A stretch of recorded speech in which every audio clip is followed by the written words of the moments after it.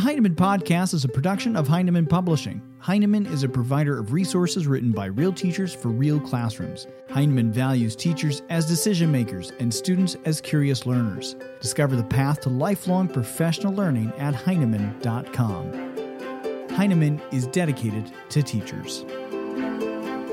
I'm Brett from Heinemann. Today on the Heinemann Podcast, what drives us to read?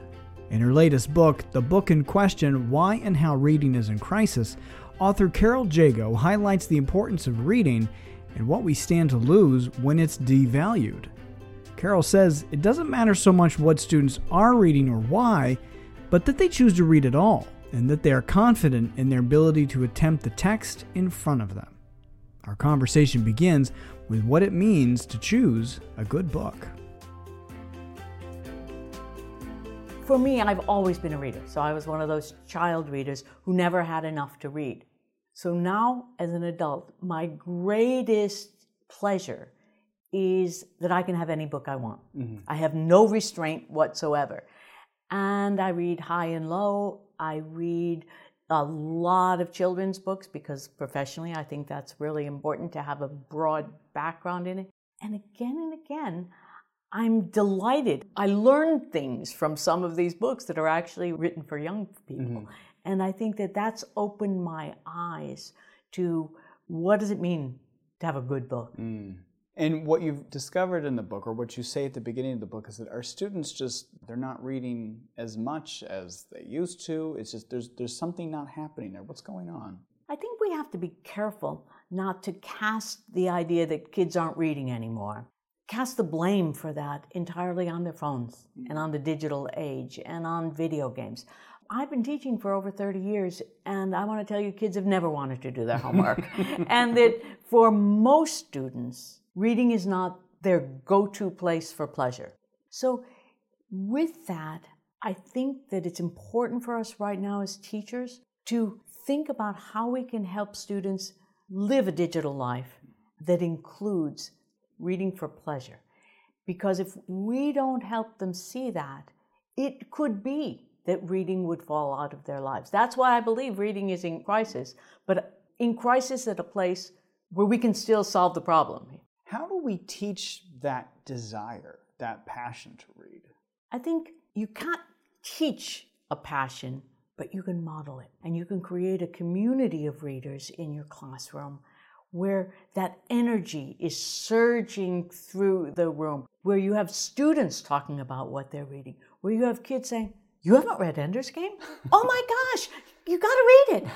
It's that kind of enthusiasm, because if it only comes from the teacher, not every student is going to buy in. Mm-hmm. But if the teacher's enthusiasm feeds a room full of readers, then suddenly there's much more energy there. You noted that students tend to have a fear of complex texts, or a lack of confidence as readers and a fear of complex texts. What's happening there? Again, I think all of us are a little bit afraid of complex texts.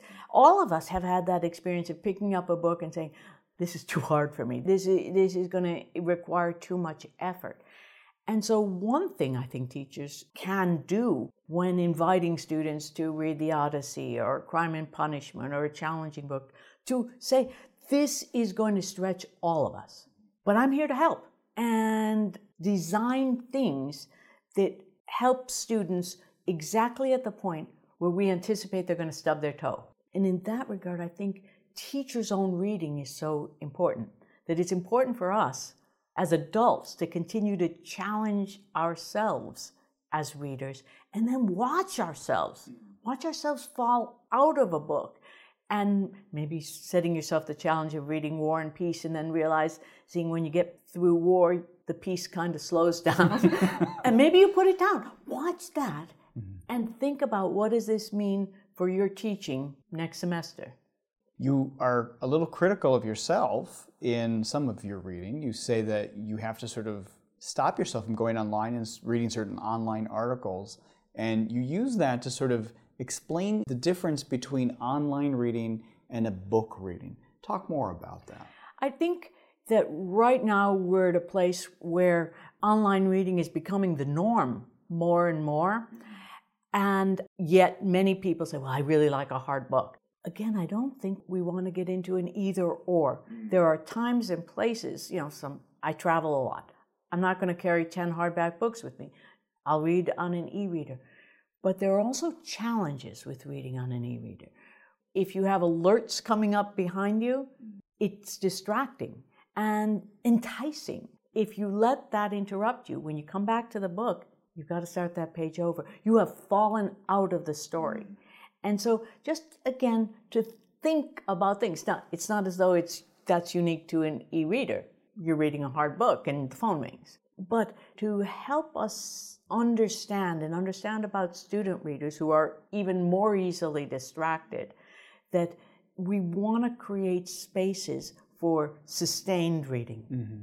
You talk a lot about reading habits. You talk about your reading habits, and as you just mentioned, teachers' reading habits. But in students' reading habits, you noted that their reading habits are similar to their eating habits. How so? Well, again, students' reading habits are similar to their eating habits because they enjoy junk food. And so do I. A couple of weeks ago, I was reading Günter Grass's Tin Drum. This is serious, heavy, intense reading. And then the next day, I quickly picked up a Daniel Silva novel. We like both the nourishment and the challenge that great literature has to offer. But I also like reading a book where I know exactly how it's going to work out. My husband is always saying, Carol, why did you buy another Daniel Silva novel? Tell me what the last one was about. And of course, it's always the same story, but there's a comfort in when you know the characters, you know how this story is going to work, you know exactly how far into the novel where there are going to be lots of explosions and car chases, but you know it's all going to turn out fine. Those are not the things that happen in great literature. Mm-hmm. And so, again, I think we create false dichotomies. I'm this kind of reader or that kind of reader. We want students to be both kinds of readers. You also talk about the bad habits of good readers, which sort of took me off guard at first. What do you mean by we need to talk more about the bad habits of good readers? Often, teachers forget that their avid readers in class also have some bad habits. And I began thinking about these by examining my own behaviors as a reader, one of which is reading too fast. So bringing the same reading speed that I'd take to a thriller or a mystery and use that in a book that really requires slowing down. Tom Newkirk's book, by the way, is brilliant on this idea of sometimes a tortoise, sometimes a hare. We want students to be able, fluent readers who can skim and scan when necessary. But other books of poetry, for example, require a different pacing, a different kind of thoughtfulness. Other bad habits that good readers have, often they're so confident that they make snap decisions about books. And then because everybody in the class knows they're good readers, a student, when they declare that a book is boring, that makes it harder for the teacher, for everybody else, because people follow that student. A third thing that bad habit of good readers is they can get stuck for a very long time in a genre, whether it's science fiction or fantasy. And I approve on one level. I think we should follow your passion, follow your interest. As a teacher, I want to just keep challenging that book, Terry Lassane's ideas of reading ladders, where there are more sophisticated books here, and I want you to grow as a reader. Talk a little bit about what serendipitous reading is.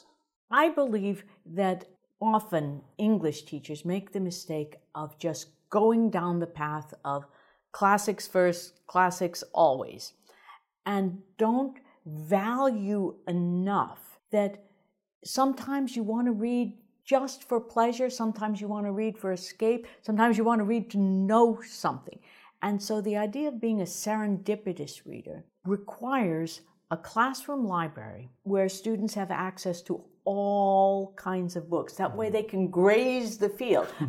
Also public libraries and school libraries can be the case, but the ability to pick up a book and say, I wonder if I'd like this, read a couple pages and decide no. And so, let me try some cowboy poetry. Maybe that's what I'm in the mood for.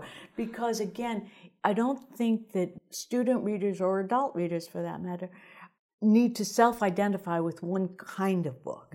That we grow and change, and we have phases in our lives when we need certain kind of books, and that's what serendipitous reading can provide. You find the book that needs you, or maybe that book finds you. I also feel that often happens. I just will accidentally pick up a book, and it perfectly answers a question that I had in my head from the last book that I was reading. One thing that I feel very strongly about is that students need both kinds of books. They need books that are going to be a tremendous stretch for them.